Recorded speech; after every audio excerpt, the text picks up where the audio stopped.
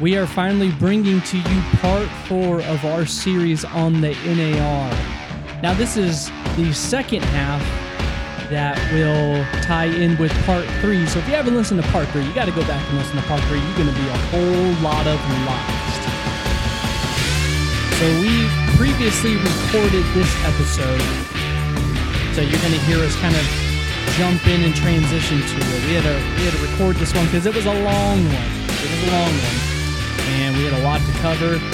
And even though we had about 10 minutes left of audio, it took us about an hour to get through it. So, yeah, this will be quite the treat for you guys. So you're listening to the part 4 of the New Apostolic Reformation. And this is the Warcast, the official podcast of War Cry Media. So without any further ado, we're going to jump straight into part 4 of our topic regarding the NAR. All right, we are back for the second half of part 3. We are going to jump right back into playing clips of the proponents and main speakers. Well, there's many main speakers, but we're just playing a few of the New Apostolic Reformation. So if you're jumping into this second half of part 3 and you haven't listened to the other parts, go back to part 1, start there. Or if you've listened to part 1 and part 2, listen to the first half of part 3 as we cover people like Bill Johnson, Mike Bickle, Todd White, and Todd Bentley. So now we're going to move into another clip of Heidi Baker. And as we talked about on the last part, we started off playing more, I guess you could call them theological clips. They're not super in-depth theological clips, but you kind of get a theological background of each of the speakers. So you kind of get to hear Heidi Baker talk a little bit about how she thinks about the supposed encounters with the Spirit she has. You get to hear from Bill Johnson about what he thinks is a gospel issue, and he anathematizes anybody who doesn't think the gospel includes absolute healing. And then you got to hear from Todd Bentley and Todd White that they're the new breed. They're the next generation of the NAR leaders. And you got to hear that Todd Bentley, right? Todd Bentley. Oh, I mix them up now. Who's got the dreads? Todd White. Todd White. So, okay, let me rephrase. Todd White talking about how the gospel is not the revelation of his sin, but of how much he is valued and worth, and his sponsorship of someone like, what's his name? Kenneth Copeland. Kenneth Copeland. Struggling this morning. Uh-huh. So you get the theological background, and we did that on purpose. A lot of times people hear those things and they're not as concerned about those things, but you have to know that when we get to the stuff we're playing today, which is the charismatic, or it's kind of like the charismatic chaos, the hystericalness, the weirdness of it is all based around the theology. So we played that in the first half. The second half is kind of just covering the actual outworking of those things. So we're going to start playing these clips, and we're going to hopefully finish these clips up. And I see a very strange vision right now where I see crowns within crowns within crowns within crowns within crowns within crowns. And as soon as you take the crown off and place it on the child, I see like a pyramid of crowns upon the child's head. And they take the largest one off and place it on another. And there's another one there. And I see I feel like there's this. It's like a mountain of provision, of anointing. The more you give away, the more you will receive, says the Lord. Now, I want to comment on that and just ask something. And Dave, you can throw something in if you want. If you're a listener to this, if you are sympathetic towards someone like Heidi Baker or Bill Johnson or whoever it is, just hear me out and do something like this. Open up your Bible and go to the prophet Jeremiah. Go to Jeremiah 31. Or open up to Ezekiel. Go to Ezekiel 36 and 37. Or open up to Isaiah. Go to Isaiah 6. Go to Isaiah 11. Go to Isaiah 44. Go to Isaiah 65. And I want you to hear those prophets and hear what they sound like when they give a prophecy. And then I want you to compare it to how Heidi Baker just sounded about her giving a prophecy. And then I want you to think, is what she said and the way she said it at all similar to any of the prophets? And the reason I ask that is, you go to any of those prophets, any of those chapters of scripture that I mentioned, and you're not going to get the idea that what she just said, you have to like somehow reinterpret in order to make any sense out of what she just said. I mean, she just said nonsense. That mean absolutely nothing. What she just said, none of it makes sense. There's no like, there's nothing logical to it. There's nothing rational to it, and there's nothing even like poetic about what she said. Like if you read, if you read the prophets as they give prophecy and they speak of future things, or if they give a prophecy speaking to the situation at hand, one, it makes sense what they're saying. Two, it doesn't sound the way Heidi Baker says prophecy sounds, and three, there's almost like a poetic beauty to it as well. Even if there's details that we don't exactly know what they're referring to, it doesn't sound like it's just, like hogwash. It's not like, blue sleeps faster than Tuesday, says the Lord. It's something that makes sense. And listening to her to say that is just, it just doesn't. It makes absolutely no sense. Well, that's the language of the NAR too. They love that word anointing, and to just say that, crowns within crowns within crowns within crowns within crowns within crowns within crowns, and you take it off and put it on the person's head next to you, and it's a endless provision of anointing, says the Lord at the end. And we listened to... That was a good memory.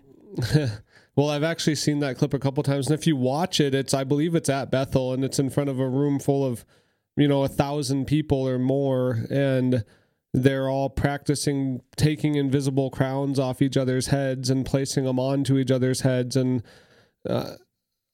there's a lot to break down in that statement, but just beginning with the fact that last time we heard Mike Bickle talk about, we're not like the Old Testament. We don't say, thus says the Lord or anything. We just say, I think this is what God wants to say. But she ends it with says the Lord. So she's saying that God is telling you to take an invisible crown off of your head and place it onto the person next to him. And he's giving them an endless provision of anointing, whatever that even means.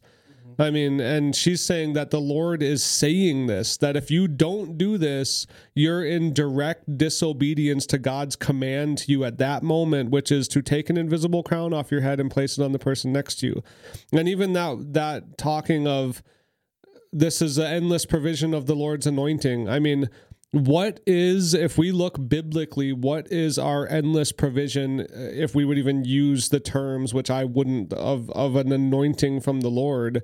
The Bible says that we are sealed by the Holy Spirit, and that's a down payment for the day of when we will be redeemed for Christ. So I would argue that if there's some special anointing or whatever she's talking about from the Lord, that it would be us being redeemed by God, being quickened and awakened by the Holy Spirit, having the Holy Spirit placed within us, and that is the anointing of the Lord, that we are given the third member of the Trinity to live and dwell within us and to be sealed for the day of redemption. It's not that we take invisible crowns off of our head and put them on someone else, and that gives an endless provision of anointing, and then to say says the Lord, or thus says the Lord, to make it equal with Scripture. She's making what she just said equal with Scripture when she says, thus says the Lord. And so she's saying that me telling you that this invisible crown gives you an endless provision of anointing is just as authoritative as the Bible saying that you've been sealed by the Holy Spirit. And so how dangerous are those things to just make up your own Scripture and like you said, to say it in a way that makes it sounds like a C.S. Lewis book or something. It's just incoherent, but once again, the whole basis going back to the weirder it is, the more of God it is, and that constantly plays out in the way they speak and visions that they have. And so, yeah. And, I think that's it. I'm glad you kind of flushed that out too, because that's just one of the things we had brought up too is, you know, like with Mike Bickle, and he was the perfect example. And I'm actually really glad we played that clip now, because it's the example of like getting a politician to sit down in front of a TV screen, and being excuse interviewed, everything. Yeah, and excuse everything, or be able to talk his way out of everything, or to nuance everything, to where it's like, well, you know, we don't believe in prophecy this way. We would never say, you know, I'm going to bank my whole life on this or that. But once you start playing clips of them talking at conferences and all these events and at churches and at Bethel and all these different places, it never works out like that. I mean, if someone were to walk up on stage and say, yeah, I think Heidi Baker is a false teacher, you'd get shut down super fast. And you mentioned this video. If you were to go and find this video where I pulled the audio from, in the video, you can hear that there's a kid in this video who's like screaming, which I think we'll hear a little bit. Yeah, of it, and if you hear it, it literally sounds like this kid got lit on fire or something. And if you watch the video, instead of like people people are around him, but they're kind of like leaving him alone. They Security look uncomfortable. Yeah, they're uncomfortable, and halfway through, you actually see, I think Bill Johnson is in the crowd, and he's talking to security guards and having them go down there to be like, all right, this is a little too, now you're starting to freak people out. But he looks possessed. That's the thing, is I don't even think, it's not like they could come over to him and be like, okay, you got to stop now. You're going a little too far. Like, he looks like he has lost control of his body. Mm-hmm. He's screaming, looks like he's in immense physical pain. And he's rolling like a log on the ground, screaming violently. I mean, it looks like something that you see on like the Exorcist movie. Yeah. It's something that is like a violent possession is what it looks like. And God doesn't order us to lose complete control of our bodies and put us into some frenzy. I mean, that is Hinduism. That's Kundalini spirit, where they lose control of their mind and they run around. We listened, at least me and you did, and I'm sure others heard this stuff from Apologia, but they mentioned a documentary, Wild Wild Country, and so I've been watching some of that on Netflix. And I mean, the stuff you see them doing in that documentary, this Kundalini spirit that they try to awaken by practicing meditation and basically letting themselves go and letting their mind be taken over and their body be taken over, it looks exactly the same. You cannot tell the difference between that spirit that's causing that and the spirit that, and once again, we go back to the Bible. When does the Bible ever tell you? I mean, I just plead that. I plead to just read the Bible and tell me where you can find in the Bible that it tells you to let your mind go and to just be taken over by something that you can't control. Mm-hmm. I mean, the Bible tells us a fruit of the Holy Spirit is self-control. Mm-hmm. And yet they want to tell you that the more you're out of control, the more the Holy Spirit is moving in you. How many times can they say something that is completely opposite of what the Scripture says? Not even that it can align with the Scripture, but it's literally opposite, antithetical to what Scripture teaches, and yet we don't recognize that and say, okay, the Bible says a fruit of the Holy Spirit is self-control, and they're telling me to lose control, let go of control, be possessed by whatever they're doing, and lose control of my body. Yeah. So what do we do when the Bible says be in self-control and you know that you have the Spirit, and the other people say lose control and you know you have the Spirit? Yeah. Which one is right? The Bible or Heidi Baker and Bill Johnson and these other people? Which one is right? Yeah, and I mean, think of the deception that it brings too. And this is the probably one of the most deceiving aspects of it, is the majority of people who are influenced by NAR stuff or get involved in any kind of Bethel, stuff, unless they're going to the school and they're getting really high up in it and they're really, really getting entrenched into the ideology. most of them are going to attend, like you said, the shows with the music. They're going to go to a service. They're going to experience other people around them who are going through these things, and they may just get an emotional high. They may work themselves up into something. But what it really does to people, and I think it causes people to chase this and continually open themselves up to this, is because they're not experiencing what they're seeing. You know, they're either working themselves up into it, or they're wondering, like, how can I get that? How can I get more of what these people have? And that's the deception of it.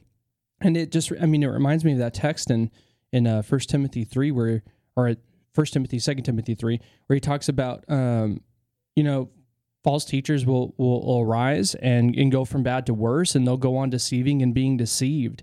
And so while they're going on deceiving others, they themselves are being deceived more and more. And man, it's crazy to hear those stories. And we recommended this last time, but we would recommend listening to that Apologia series as well, because they get to interview a girl who was in Bethel's school. And it's a 3-part series. I would more than welcome you listening to all 3 of them in conjunction with listening to this, and just hearing the testimonies, and just also hearing the things where, this is a girl who comes out of it, but she doesn't become this anti-supernatural person. She goes, there are things you experience in there that is a real experience that you cannot just explain away. And there's a lot of things that people who come out of these situations, and whether it's with Bethel or Charismania itself, who have real experiences. And what was the documentary you said? What was the documentary called? Wild Country. Okay, so we'll reco that too. I'm actually going to put that and Apologia thing in the show notes, so there's links to it, so you guys can go click on those things and watch. But man, you hear those stories of people who are involved in those sects of Hinduism, and it's just like they are telling you in no uncertain terms, we are opening ourselves up to a spirit. Yep. They're searching for a spirit. They're not searching for just an emotional high by music. These people don't have, rock shows and lights and smoke and dimly lit rooms. They're in, dirt houses and stuff like that. But they're seeking a spirit.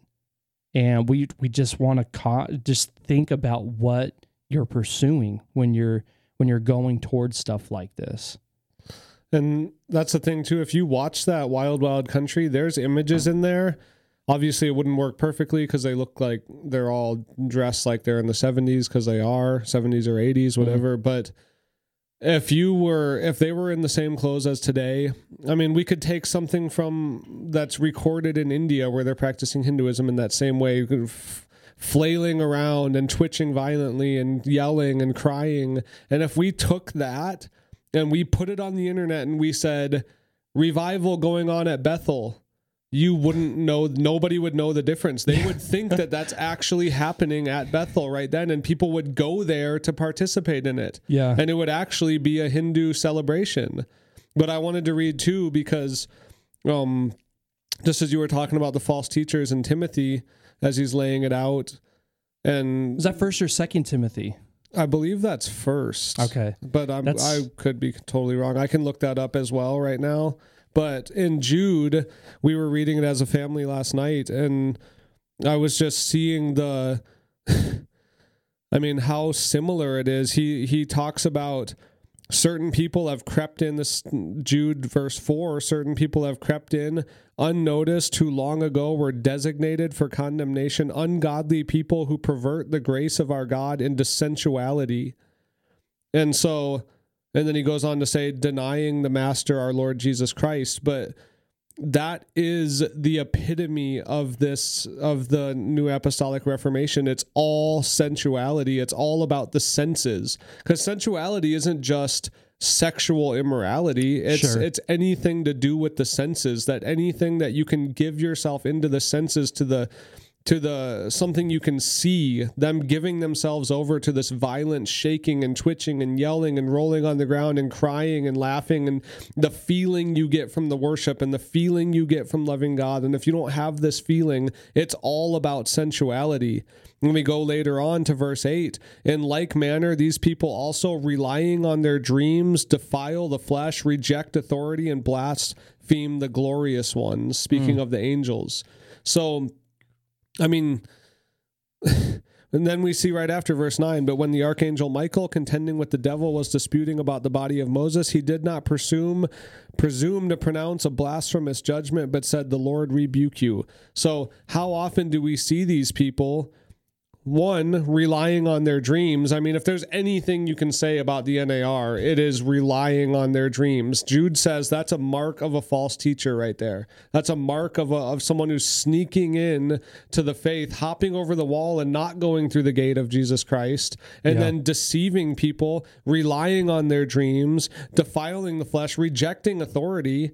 They don't hold to the true teaching of the apostles once for all delivered to the saints. They reject that authority. They reject the authority of the Bible. If their dreams contend with the Bible, they say, oh, we'll stop listening to that legalistic black and white stuff. We got to be more fluid. We got to get out of the box. Just as she said on that Apologia podcast, they totally, all the time they said, you got to go out of the box. You got to go off the map, they would call it, which means out of the Bible. So we reject the authority of the Bible. I mean, it's laid out clearly right here in Jude. You can go here and there's 3 or 4 marks that we've already listed today that put them in the realm of false teaching, let alone, I mean, we talked last week about the false prophecies that they don't want to call false because then they'll be known as false teachers. But you see in the other places of scripture, their God is their belly, meaning that they live by the flesh. They live for not by faith because the Bible says it, so they believe it, but they live by their God being their belly, being their flesh. If they feel something, but the Bible tells them something else, they go by their feeling. They live by their flesh. And so all these things that are listed as false teachers, they hit every mark of them. So then it's just so sad that when it can be proven from the Bible, these things that people want to say, oh, we're just being mean or we're just being unloving, but we're striving to be as loving as we can to get you, to beg you to hold to God's word and forsake anyone that you can see in God's word is a false teacher. And then, so in 1 Timothy is where he lists out the warning against false teachers starting in verse 3 is what I believe you were talking about before. So.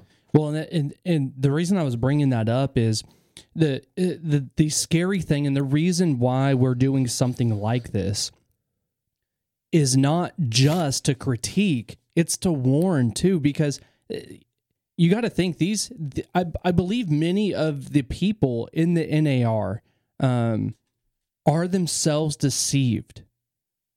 So they are going on and deceiving, but oftentimes when we think of false teachers, and there are false teachers like this, I think somebody like, like a Benny Hinn, or what's another person I'm trying to think of right now?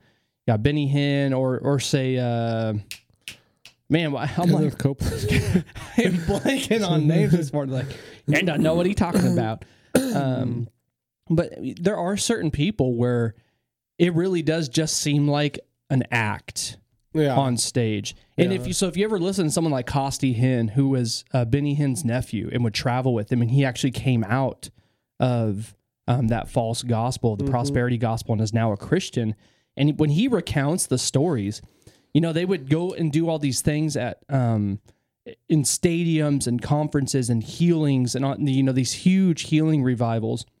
And real sick people would actually be turned away. They'd be pushed to the back. They wouldn't be allowed to come up front.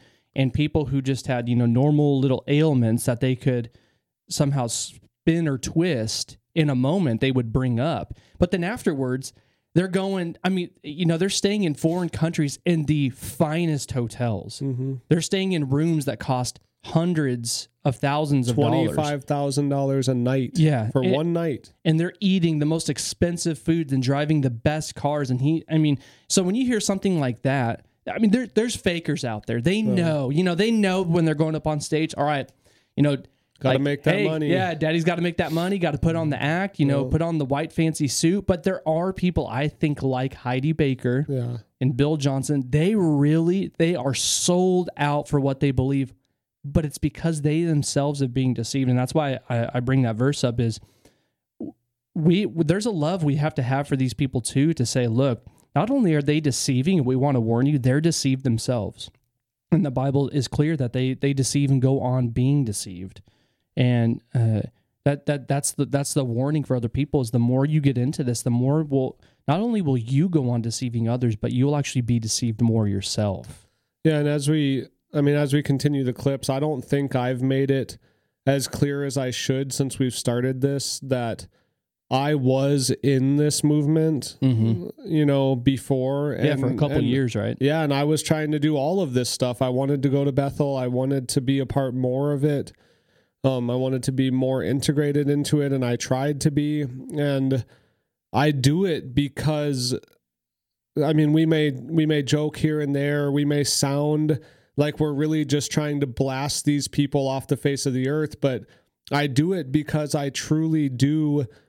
For ultimately, first and foremost, we are told to contend for the faith once for all delivered to the saints, which this is different from that. Yeah. We are to defend God's glory and his honor and the true gospel. So first and foremost, we are to fight for God's holiness and his glory and his honor and all his attributes, which is number one why I want to do this. But number two, we are called to love people as well. And I desire to be a help. I desire to help people see the danger of this and coming out of that movement. And you hear time and time again, if you listen to the Apologia podcast, you hear people coming out of that, and now they are so confused. The girl talks about it, that she spent days and weeks and months trying to undo everything that she's been taught, as now she's poring over the scriptures and realizing how much false was poured into her and taught to her, and now having to undo it all. And you watch American Gospel and the lady coming out of the prosperity gospel and the hurt and the harm that was done to her and the tears that she's in, realizing how far she went into something that was false. And this movement hurts people again and again and again and again.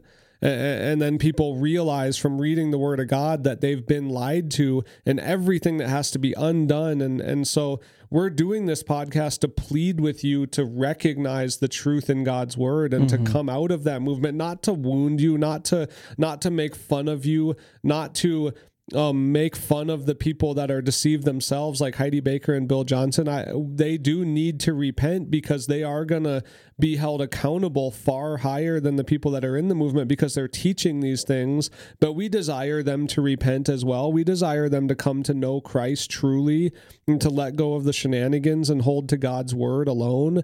But I don't think I've made that clear, that we desire to be a help. We desire to love. We desire to be compassionate and to lead people out of these false movements. It's not love to lead people down these roads of lies. It's love to warn them that you're in danger and to please read the word of the Lord and come out of that movement. That's our desire. So I think as these clips get more and more weird sounding and crazy sounding, and we start to really hit on what's wrong about them, that we're doing it out of love. We're doing it because we want you to see God for who he truly is and worship him rightly. Whoa! More Lord. Everybody, place that anointing, that crown, that gift upon someone else's head. Keep praying.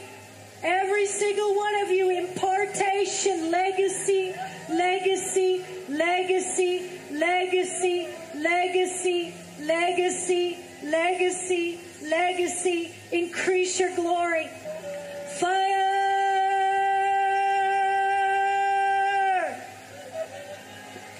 There's fire. Place it on their heads. Find somebody. I think he's got it. Shake up, Baba. Fire. There's no escape. Resistance is futile. Danger got in the house. What are you going to do? You don't look like you're in control. Do you need prayer? And just back to your point, when you're listening to that, I mean, that first part, you're hearing the end of Heidi Baker, who's leading this, whatever you want to call it. I don't even know what it is. Madness. Yeah, madness. And you hear that kid screaming as she's saying fire, fire, placing it on people's heads. And you just got to think to yourself, I doubt that kid's faking that, where he's screaming that. And you do hear of those stories where these spirits do come upon people. And I can't remember. There was one episode I was listening to that Apologia thing, and you do hear one of them talk about some of the people who you get into these frenzies, and there's some spirit comes upon you and it's painful. Like it really is painful. There's not only like a physical aspect to it, but there is a spiritual. It comes upon you, and these things take over, and it's scary to think of. But but then you just have that next clip of just, you hear the laughter and the hysteria, and you hear him say, that they're out of control and stuff, and it just goes directly to what you were saying of. Read the New Testament. You don't get any idea, not once, that being out of control and being in uncontrollable laughter and shaking and rolling on the floor and crying out these different things and yelling out fake tongues, like Shabbat, and all these different things, as if that is what the Bible talks about Christian spirituality looking like. Instead, it's marked. I mean, one of the markings of it is self-control, and there's other markings, but I mean, just if you're listening to that, just ask yourself, does that sound like what the Bible says? Because you can't just say to yourself, well, that's what I've experienced. That's what God's like. It's like, well, how do you know what God is like? You have something you're comparing to say God is like this. And we're asking you, if you call yourself Christian, to look at the Bible and then look and hear and see what's going on there, and ask yourself, is this really what the Bible talks about? Okay, yeah, real quick too, though, I just wanted to comment on the stuff you hear Heidi Baker doing. I would challenge anybody who's listening, who's not in agreement with what we're saying, I guess, but to try to find in the Bible an instance where the people of God are gathered together and there's something like that going on, where there's not a actual coherent preaching of God's word or a revelation given by the apostles or Christ himself being taught to people. Did Christ ever gather people around and just start saying random things, legacy, legacy, legacy, legacy, over and over, then throw in a random shabba-baba, and then if you can find that in the Bible, I urge you, I plead with you to go and look through the Bible, because the one time that I can think of that we can see two different people gathered together, false prophets that are worshiping a demon, Baal, and we see Elijah saying that it's time to worship the one true God. We see Elijah telling the prophets of Baal, go ahead and call down fire from Baal and see if he'll light the altar for you. And they start going into a frenzy, and they start dancing around, and they start going crazy and cutting themselves, screaming. And Elijah says, maybe he doesn't hear you. Maybe he's on the toilet, mocking him. So and then they start cutting themselves and slashing themselves and losing control to try and get a hold of the demon that they want to help them. Yeah. And then Elijah prays a coherent prayer to the Lord, and the fire comes down from the altar. So if we want to look at an account where there's the people of God and the people of Satan together in one area, which one of those people are the ones that are sounding more like what's happening right there? It's the false prophets of Baal. So we see once again the opposite in the scriptures, proving that this is not a move of God. It's actually the opposite. Now, God turns the tables on you. 1997. So let me give you a little background to this one. This is Sid Roth interviewing Bill Johnson and his wife throughout these clips. So it's a mixture of different clips, but we'll comment as we go through them. You're in Toronto. From what I understand, Bill had this great experience, but you didn't have any dramatic type of experience until that day in 1997. Yeah. What happened to you? Well, we were leaving the meeting, and we were sitting up in front, and I had my arm in Bill's arm, and we were walking and leaving, and we got to the back where the mezzanine is, and I was minding my own business. I wasn't expecting anything, and this man that was drunk in the spirit was walking around praying for people. And we made eye contact. And so he came over to me, and all he did was he put his finger on my arm. I'll never forget it. And I flew to the ground, literally flew to the ground, and I became this rag doll. And for 20, 25 minutes, I shook violently, and my husband couldn't hold on to me. He had to let go. And he says, I have never seen anything that violent before, and he still hasn't seen anything that violent. I knew that it was God. I had absolutely no control over my body at all, but I knew it was God. I didn't know what it was. And just think of the irony of what she's saying. She said, I know it was of God. I know it was God. I was thrown to the ground by a touch. I was a rag doll shaking violently. And she says she knows it was from God. But I would say, how did you know it was from God? What scripture would you have been able to say, man, that was in fulfillment of this. That was God's promise to do this. That was what the Spirit did here in Acts or somewhere in the New Testament. And she obviously doesn't have anywhere to go to try to say this is of God. But this is how deceiving it is when you chase sensuality and you chase the experience and you chase satisfying different pleasures of feeling something and experience something, and where you become driven by moves of the Spirit to where you have to be able to see it, you have to be able to feel it, you have to be able to have the ecstatic rush that these things bring in. And yet it's the same nonsense. It's the same out of control nonsense of being thrown to the floor, shaking violently, being out of control, having no control of your body or of your mind, and then attributing that to the Spirit who says we have the spirit of self-control, and we have the Spirit who is orderly, and the Spirit that causes us to be able to discern things. And this is this is the epitome of having no discernment, and the epitome of having no self-control. And it's just the total opposite. It's just the complete opposite. And these are coming from people like Bill Johnson and his wife who are leaders in this. And so you're hearing that, they are deceiving with the things they've been deceived with. So the next day we came back to the conference and we sat towards the back, and the speaker got up and he said one sentence and I was back on the floor. This time I wasn't shaking, I was sobbing and crying. And I laid on the floor and I said, Holy Spirit, what happened last night? I still get really emotional about that experience. And he said, I was shaking out of you the lies that you believed about yourself. And you may be able to comment on this too, but so think about the context she's setting up. Where she was sobbing. People often see like crying as a little bit more like, oh, that seems a little bit more normal, like God's really dealing with that person. But notice when she talks about why she's sobbing, it's not repentance. It's not a revealing of some wicked, gross sin in her life. It's not a revealing of how,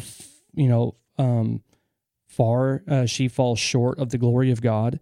It is not that she has spurn God's name and Christ's glory, and so there's no confession of sin. It's not a falling down and crying because you've seen the holiness of God, and because you've seen how as a sinner you're not able to come into God's presence in and of yourself. It's just it becomes all about her. I was sobbing in the Lord, and I asked the Lord, why is this happening? And the Lord doesn't say, because you've tarnished my name and this and that. And it's not about God. It's not about his glory. It's not about the gospel. It's, Well, because I just had to get the lies out of you. Because it just has this implication of you're just so important. Yeah. We just had to get the lies out of you, you know? And it's just like you were so silly to not be able to do that. You just we had to get rid of that. And it's just, it has nothing to do with God. It has nothing to do with his glory. It's all about her. And it has nothing tied to when you see people fall down and cry and weep, it's over their sin being revealed. It's never this idea of, well, we just had to get these things out of you so that you could go and be whatever I've called you to be. It's just the exact opposite. Yeah, like you said, repentance, true repentance comes from seeing how holy God is, and then the fact that he would love us first by sending his son to be what? A propitiation, a removing of sin, taking away our guilt, and realizing then that we had that guilt and we owe this debt to God, and repentance, turning from that and crying out to God to forgive you of that, and those tears of weeping that way. But like you said, her tears are the opposite. Her tears are, oh, the Holy Spirit told me that I was believing all these lies about myself. I'm actually way better than I've been thinking I have been. The lies are that, oh, you're a sinner and she doesn't say this, but what else could it be? That the lies would be, you're not as good as you think you are, and you should be ashamed of yourself, and you do have guilt. Oh, those lies are being shaken out. I'm actually way better than I thought I was. Mm-hmm. And that goes back to what Todd White said of the cross being a revealing of your worth and not of sin. Don't get me wrong. I believe the cross is God revealing his love to his people, but could there not have been a different way to do that than slaughtering his own son on an altar because of the wickedness of sin? Yeah. I mean, was it just God's love being shown? And Jesus had to die a horrific death and drink down his father's wrath. And then she says that, well, the revealing was really that I'm just actually really good and I was thinking wrongly. Yeah. I mean, it's once again opposite of what the Bible says. The Bible says we should weep and mourn and rend our hearts and not our garments because of our sin. Let your laughter be turned to mourning and your joy turned to weeping because of your sin against the Lord. Yeah. And not, oh, you're way better than you think you are. The Bible tells you you're way worse than you think you are. Mm-hmm. And therefore, that makes Christ look all the more beautiful and all the more glorious. If God is that holy and I really am that wicked, oh, how much I need to cling to Christ. Not, well, I'm actually really good and I'm actually worth Christ dying for, so maybe he should come do it again just to make sure he purchases me. You know, it's like just so mixed and backwards. Yeah, and it reminds me of, like Ezekiel 36 and 37. And you hear God giving this promise of a new covenant where he's going to take his people and give them new hearts and give them his spirit, that they'll walk in step with his law and that they'll love him. But then in Ezekiel 37, he says, House of Israel, I don't do this for your name's sake. Mm-hmm. I'm not doing this for you. I'm doing it because you've tarnished my glory among the nations, among the Gentiles. And so he says, I'm not doing this for you. I'm doing it for me. Now, none of us would then say, well, that's not loving. God's not being loving to his people. Of course, he's filling his promises to his people, but his promises are always grounded to his people because he's sworn by himself to fulfill those promises, not they're just so good, I got to fulfill this for them. Mm-hmm. And so the idea is that she is really crying and weeping and hearing the Spirit say, we had to get this stuff out of you for you to be better. Or something like, Todd White saying, I believe you're as good as you believe really as you. are. It's like, well, you're not. You really aren't worth it at all. Now, God displays his love, like we've said, but he displays his love for a particular purpose. The end goal of being saved is not simply you just enjoying life better. It's God receiving glory. And to say you're worth the Son of God dying for, the only begotten Son of God, God in the flesh, and you a mere speck of dust that God has breathed life into. And then on top of that, a rebellious speck of dust that breaks God's laws and runs away from him. And then to say that you're worth the Son of God coming and dying for, I mean, how prideful is that? Yeah. And the Bible says that he opposes the proud and gives grace to the humble.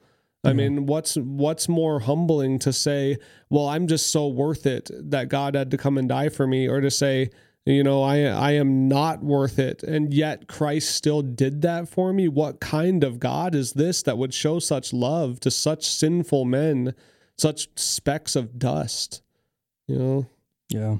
And it reminds me of thinking about, the way in which you even present the gospel to people, and in the way someone actually thinks and acts when they have the veil removed and the gospel is open to them and they come to believe it. It's never like, I finally realized how great I was or how worth it I was. So I came to Christ. God's grace is always highlighted by the fact, one, not only did they not deserve it, two, the giving of the grace was never intended to glorify them. It was, it just goes back to like when you're actually thinking about the love of God, and it's good people want to talk about the love of God, but to really feel and to understand the love of God, you have to understand that that love was not given to you out of a commitment that you had to receive it.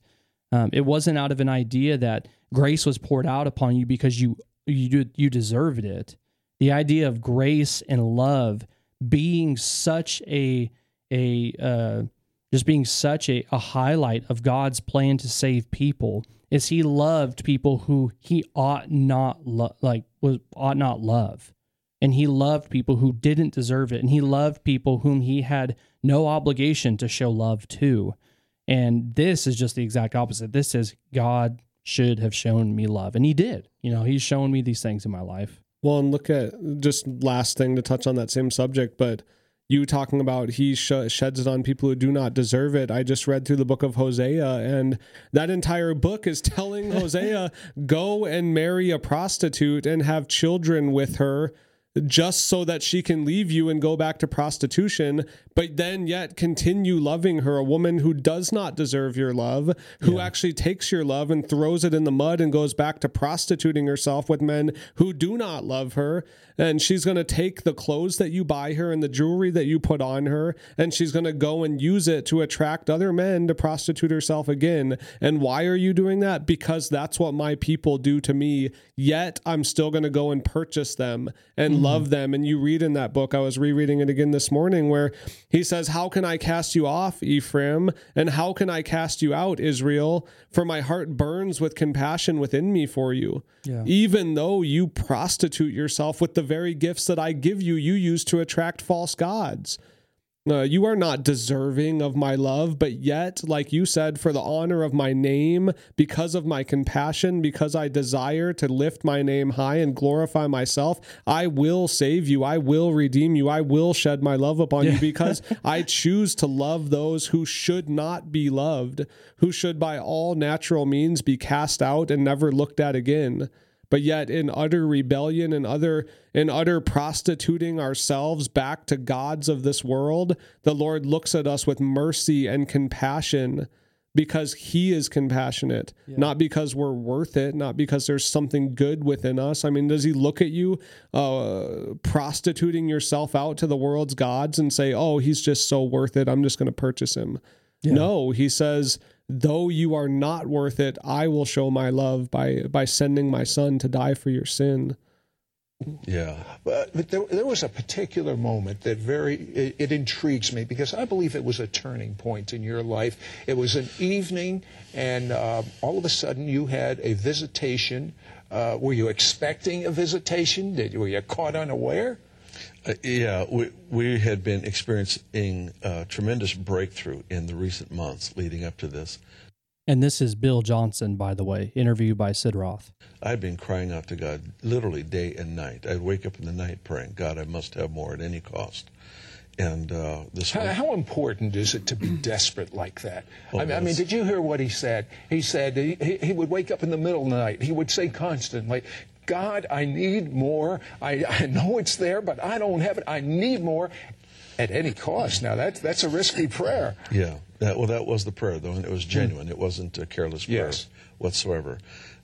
So I would pray that continuously, and just one night, He just came into the room in a way that I had never realized or experienced before. I had absolutely no control of my body. To say I trembled is an absolute understatement. It was as though 1,000 volts of electricity is going through me. Had something like this ever happened to you before? Nothing of that measure ever. Were you scared? No, because I knew it was him, but it wasn't pleasant. It was glorious, but not pleasant. Physically, what was happening was not this feel-good thing, and yet the Lord. Can we pause for 1 second as well? Just I wanted to touch on this while I remembered it, but we talked a little bit about it last week. But right there, where he says, Sid Roth asks him, "Are you scared?" And he says, "No, because I knew it was him." Mm-hmm. What do we see in the Bible when people know it is God? They're scared because they know it is him. Yeah. And Bill Johnson says, "I was not scared because I know it is him." Once again, the complete opposite is true in the Bible. Isaiah knows that it is the Lord that he sees high and lifted up, so he is terrified. The 3 apostles that get taken up with Jesus onto the Mount of Transfiguration, they hear the voice of God, so they are terrified. They fall down and pass out as though they died. It's just, I don't get how it could be any more opposite than what the Bible says, that, well, I knew it was God, so therefore I wasn't afraid. The Bible says, oh, I'm afraid because I know it is God. And so it's just so blatant and obvious, which, once again, I was in this movement and it wasn't obvious to me. I mean, the Lord had to open my eyes to it. I used to watch Sid Roth all the time, and I loved it. And I was like, oh, I got to get some of that supernatural, because I thought that's what it was all about, because I didn't know God's word well enough yet. But knowing God's word helps you to see that, okay, he just said something that's completely opposite of God's word.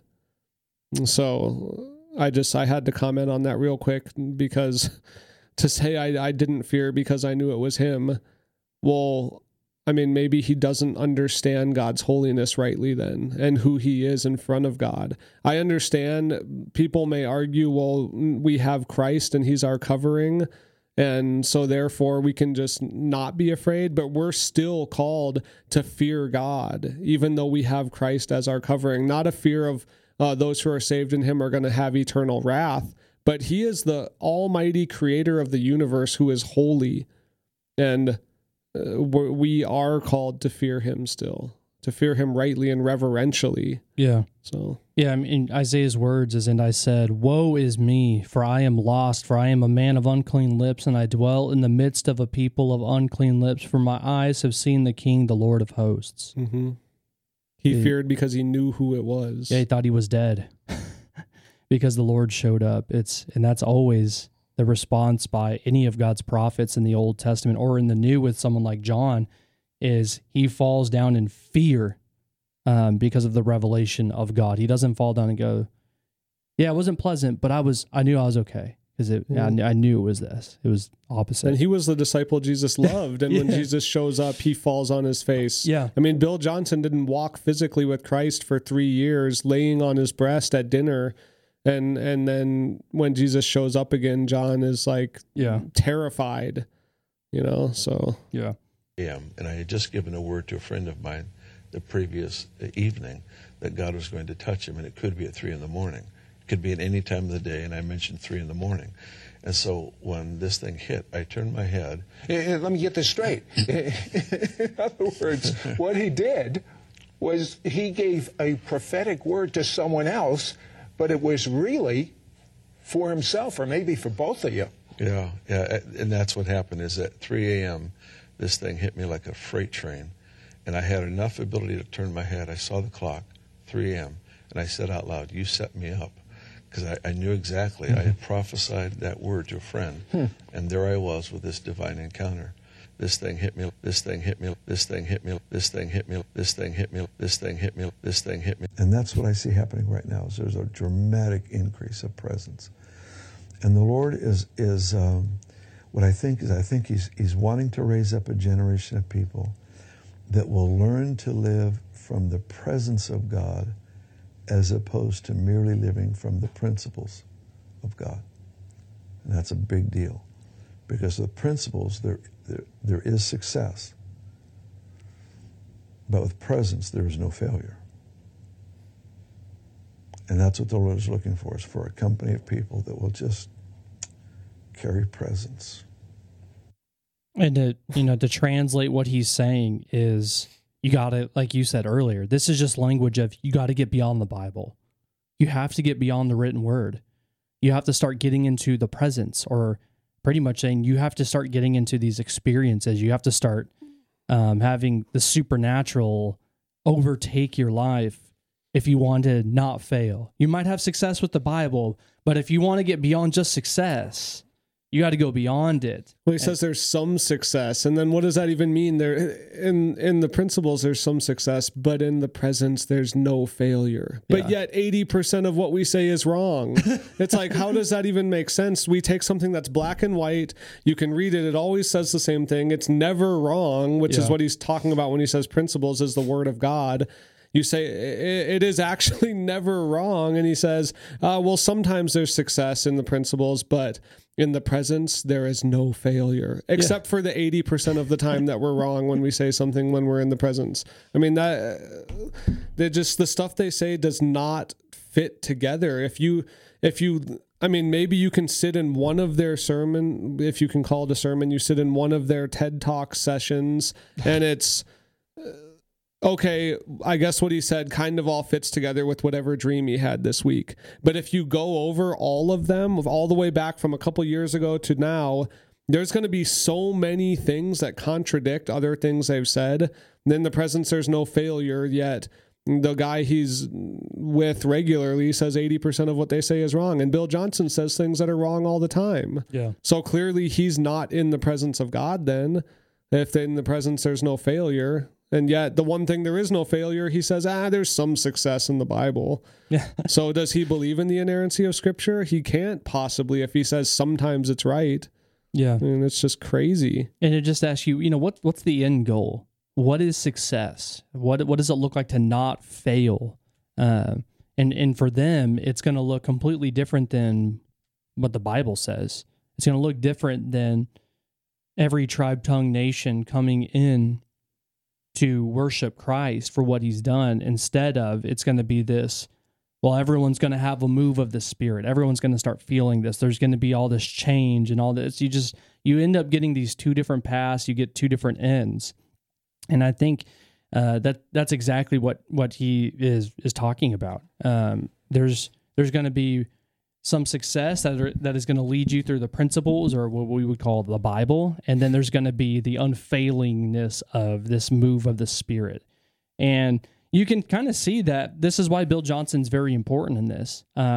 He has this multi-generational vision that there's going to be this next wave, this next generation who's going to push and move this forward and really bring it about. Forerunners. And so when you think of something like the Send, which just happened not too long ago, this is exactly what these things are built for. It's built to make the hype for the next generation. It's to get all these young kids involved who are going to push this further and further. And it's there to attract people like Todd White. It's there to attract people, unfortunately, right now, like Francis Chan, because these are people who are younger, who are vibrant, who are going to bring in even younger people, and is going to attract this next generation. And so they're really looking to not just simply write down a message in a book and leave it at that. They want to see this move on into the next generation. Because then we impact every room we walk into. We impact every group that we talk to, because our words become spirit, the way Jesus taught in John 6. We change the atmosphere of cities.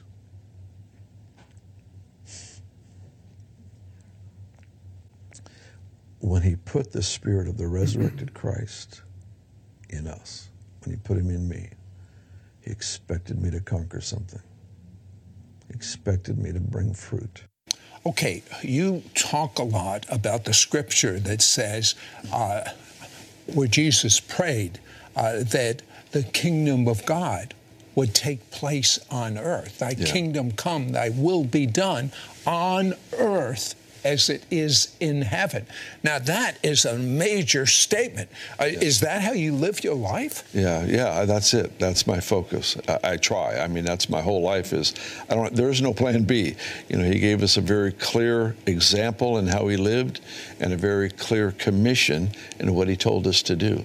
And it is to bring the reality of his dominion to earth over any and every situation. And that's my passion. That's our passion. And so that's the end of those clips. And I put that one on the end because you kind of get this cap of the theology from the beginning. You get all of the weirdness in the middle. And then you get this description by Bill Johnson himself. One, he's kind of the visionary leader pushing this forward. And this is really what they're trying to ground it in, this idea of the kingdom of God being made manifest here on the earth, where it just completely has dominion over everything. And so they're trying to borrow all of this language that you do find in Scripture, talking about Christ's kingdom and Christ's rule and Christ's reign. But then you got to ask yourself the question, once you get to the end of this and you get done listening to all of this, are they borrowing that language appropriately? Are what they saying that they're set out to do as far as establishing God's kingdom and seeing dominion being taken over all of these different areas, is it actually coming under the authority of Christ? Is it actually coming under his lordship? Is it actually coming under the authority of his word? Is it growing because of the preaching of the gospel? Or do they see this dominion as all wrapped up in this big spiritual, sensual movement where people are going to get brought into the movement through all these experiences and moves of the Spirit, and thinking about what they do out in like Redding, where they go around to their community and they try to heal people and they try to speak, words of prophecy to people. And so by the time you get to something like this, you don't want to be fooled because that sounds so Christian, right? That just has like Christianese language written all over it. But none of us thinks that we go out and we are the ones who are taking dominion. As ambassadors, as those who preach a message, it is Christ who takes dominion through his church, but it is not us going and taking control of all these different things and being the ones who are implementing these things. It's through the preaching of the gospel. But hopefully by the time you've gotten to the end of this, you understand that the gospel that we've talked about, death, burial, resurrection, of people having sins forgiven, being made right with God, of receiving the Spirit that produces then in them things that mark the very character of God, of self-control, of love, of patience, of peace, of joy, all these different things is the complete opposite of what the NAR is promoting and what they think the gospel message is. And I don't think you have to go on any further to understand that their understanding of the gospel is completely different than where the Bible presents the gospel and the way it presents living a Christian life and what it means to be spiritual and what it means to see the gospel go forth and what it means to see God's kingdom grow. And if you notice, not once in all of those clips that we played did they ever talk about the kingdom of God going through sinners coming into the kingdom. There's never talk about people being born again in order to enter the kingdom of God, that they must experience the heart transplant of Ezekiel 36, of having a heart removed that's a heart of stone and having a heart of flesh put in them where they obey God and walk according to his law and they love God. There's none of that. There's none of that talk, and that's because you have a different gospel, you have a different end, you have a different goal. And so that kind of wraps up our at least preview and discussion of clips from these people. And we wanted to play them for you because we want you to hear from their own lips what they say. We don't want you just to take our word for it. We want you to hear what they have to say and what they're actually about. So that ends this part 3 of our discussion of the NAR. And I think we're actually going to end up doing one more part. Now we can start talking about this on this episode and give a little bit of a... Can I make one comment before we talk about that, though? Just regarding, like we said, we want to be loving to our brethren and the lost that are being led astray into this, thinking that they're knowing God rightly, but this is not a Christian movement. This movement is outside of orthodoxy. So if you believe all the stuff that they're saying, this is not an Orthodox Christianity. This is a false Christianity with a false gospel. Like you said, they don't talk a lot about entering the kingdom of God by being born again. When Todd White and them go out to do evangelism, quote unquote, it's giving people a warmth in their armpit or a cold in their armpit or making their leg grow, and then never actually getting to the gospel. You can watch all of Todd White's stuff when he goes out. The gospel to him is God made your leg longer and God loves you so much. All right, bye. And that's it. And so there's not a gospel being presented. Their gospel is that God wants to give you a sign, and then therefore one day they're going to believe, or now they're going to believe in Jesus. A Jesus that they don't even know. The Jesus they're giving is the Jesus of the sign. And Jesus says a wicked and adulterous generation seeks for a sign.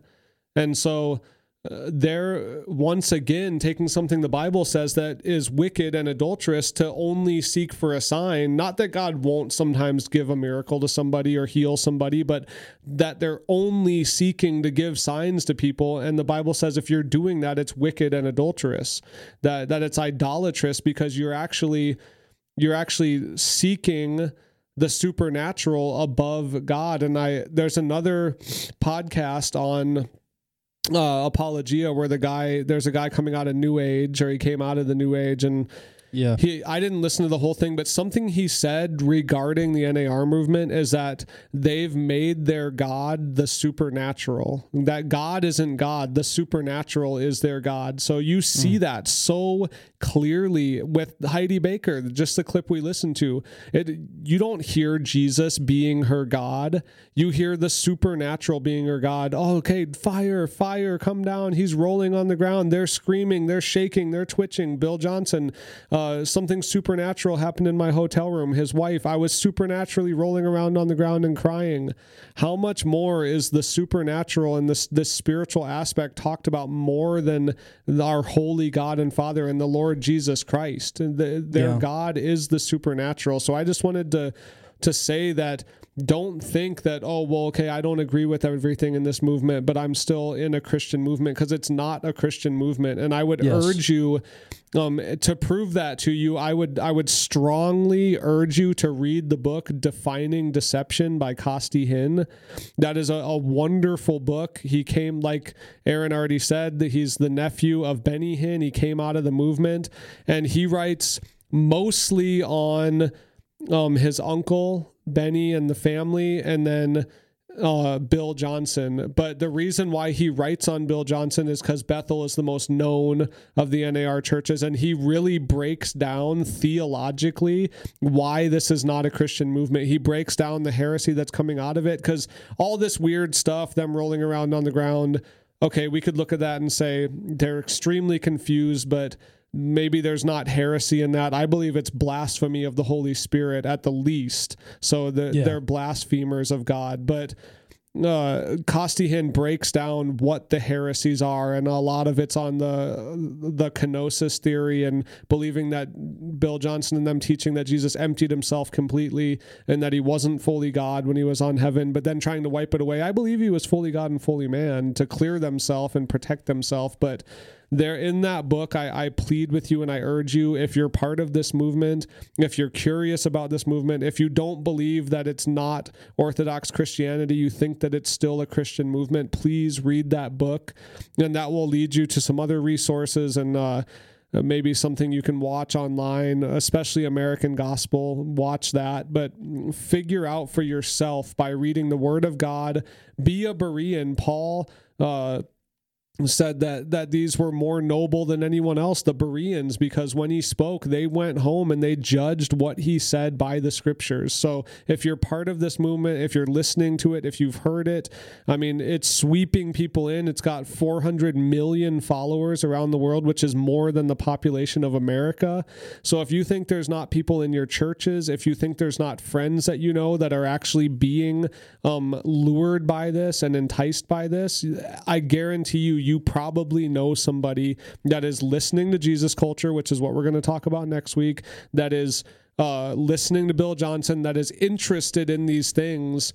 You owe it to be your brother's keeper, to love the body, to look into this and decide for yourself and see for yourself that this is not a Christian movement. This is a different gospel. Yes. And it's a blaspheming who God is. And yes, we love these people. We want to see people come out of the movement, but first and foremost, we are to be men who defend the glory of God. We are to be men who fight against blasphemies of God, the Holy Spirit. We need to be men who fight for the gospel. So first and foremost, we need to defend God, and we need to defend the gospel. With 400 million people involved in this and sweeping more in every day, whole churches are being lost to this movement. And we're called to help to bring purity to the body of Christ, to bring purity to the gospel. So we desire to do that, and we desire you to do that as well, and to know rightly what the gospel is, to know that this is a dangerous heretical movement. And that would just be my plea, is to read that book and understand and decide for yourself why this is not a Christian movement. Yeah, and I'll link to a bunch of those things you mentioned in the show notes, because I do want to give links, because I think it'd be helpful. I don't think I've done it in the last couple, but to have links towards good resources, people who have gone even more in depth than we have. Because as much as we've covered in probably now 4 hours worth of material, we still have just scratched the surface on a lot of the theology behind it, and a lot of the even the psychology and sociology that goes behind a lot of these spiritual movements. So yeah, there's another one more website, but it's called Spirit of Error. Spirit of Error. And that's a woman, I believe it might be her and her husband, I'm not entirely sure, but that entire website is basically dedicated to the NAR movement, helping to discern why these things are wrong, why they're not biblical, why they're not Christian. And so that's Spirit of Error is the website. So she actually does a lot to help expose what's going on there. Okay. Well, so we'll put those in the show notes, and on those show notes you'll find a couple of the book recommendations. We'll do some of the other interviews and documentaries that have been done, and then we'll also link to a couple of other websites that you can go on and look for yourself. And just the last thing I can throw in there is, when we're talking about the NAR, and I think you gave a great summary of what it really is. It's a pursuit of the supernatural and not of Christ. And if you go back and listen to part 2, we really covered this with several different verses. But if you ever read a good book on the Holy Spirit, and I would recommend Sinclair Ferguson's book entitled The Holy Spirit. It's a fantastic book. And when you get done reading that, you realize that the New Testament presents the Spirit in such a way that it is so connected and close with Christ that in Paul and in Corinthians can talk about the Spirit of Christ in reference to the Holy Spirit. And so the Spirit is always pictured as the Spirit who highlights, who exalts, who opens people's eyes, not to the supernatural, but to Christ. Mm-hmm. The Spirit always drives us to Christ. It always highlights His ministry. It always highlights His work.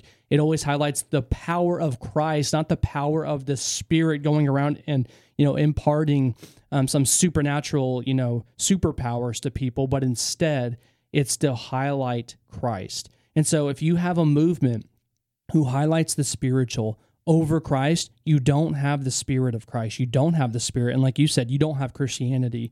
You have a different form under the name of Christianity, but you really have a completely different religion. And a different spirit. Because that Spirit will never highlight Himself. He will never highlight His gifts over Christ. And His gifts obviously are highlighted in Scripture as different than the gifts that these people claim they are. So next time we'll do a part 4, and I don't know. We're just going to keep going and see where this goes because we want to make a series that's helpful. And so if we think we can cover as much as we can, we will. So tune in next time when we do part 4 of the NAR, and Dave kind of give the cliffhanger for you. We're going to be diving into the music that comes out of Bethel and the music that comes out of the movement highlighted in somebody. like Jesus culture. So stay tuned for that episode, and Dave will be joining me once again for part 4 of our series on the NAR. Thanks for listening to the episode, everyone. You can go find the full series of the NAR on warcrymedia.com. But stay tuned as we get ready to release part 5 of our series on the New Apostolic Reformation. Trust me, you are not going to want to miss this one. Until then, go check us out at warcrymedia.com. And until next time, go turn the world upside down for Christ.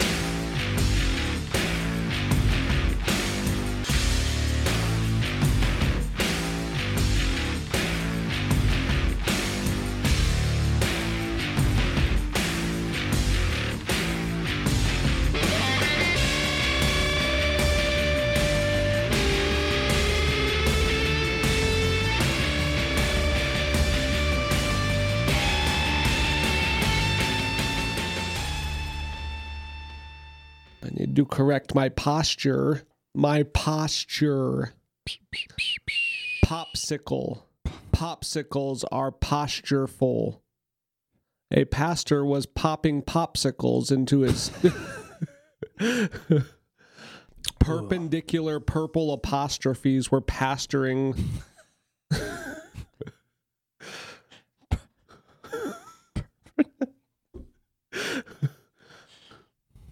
This is going to go in the outtakes right at the end.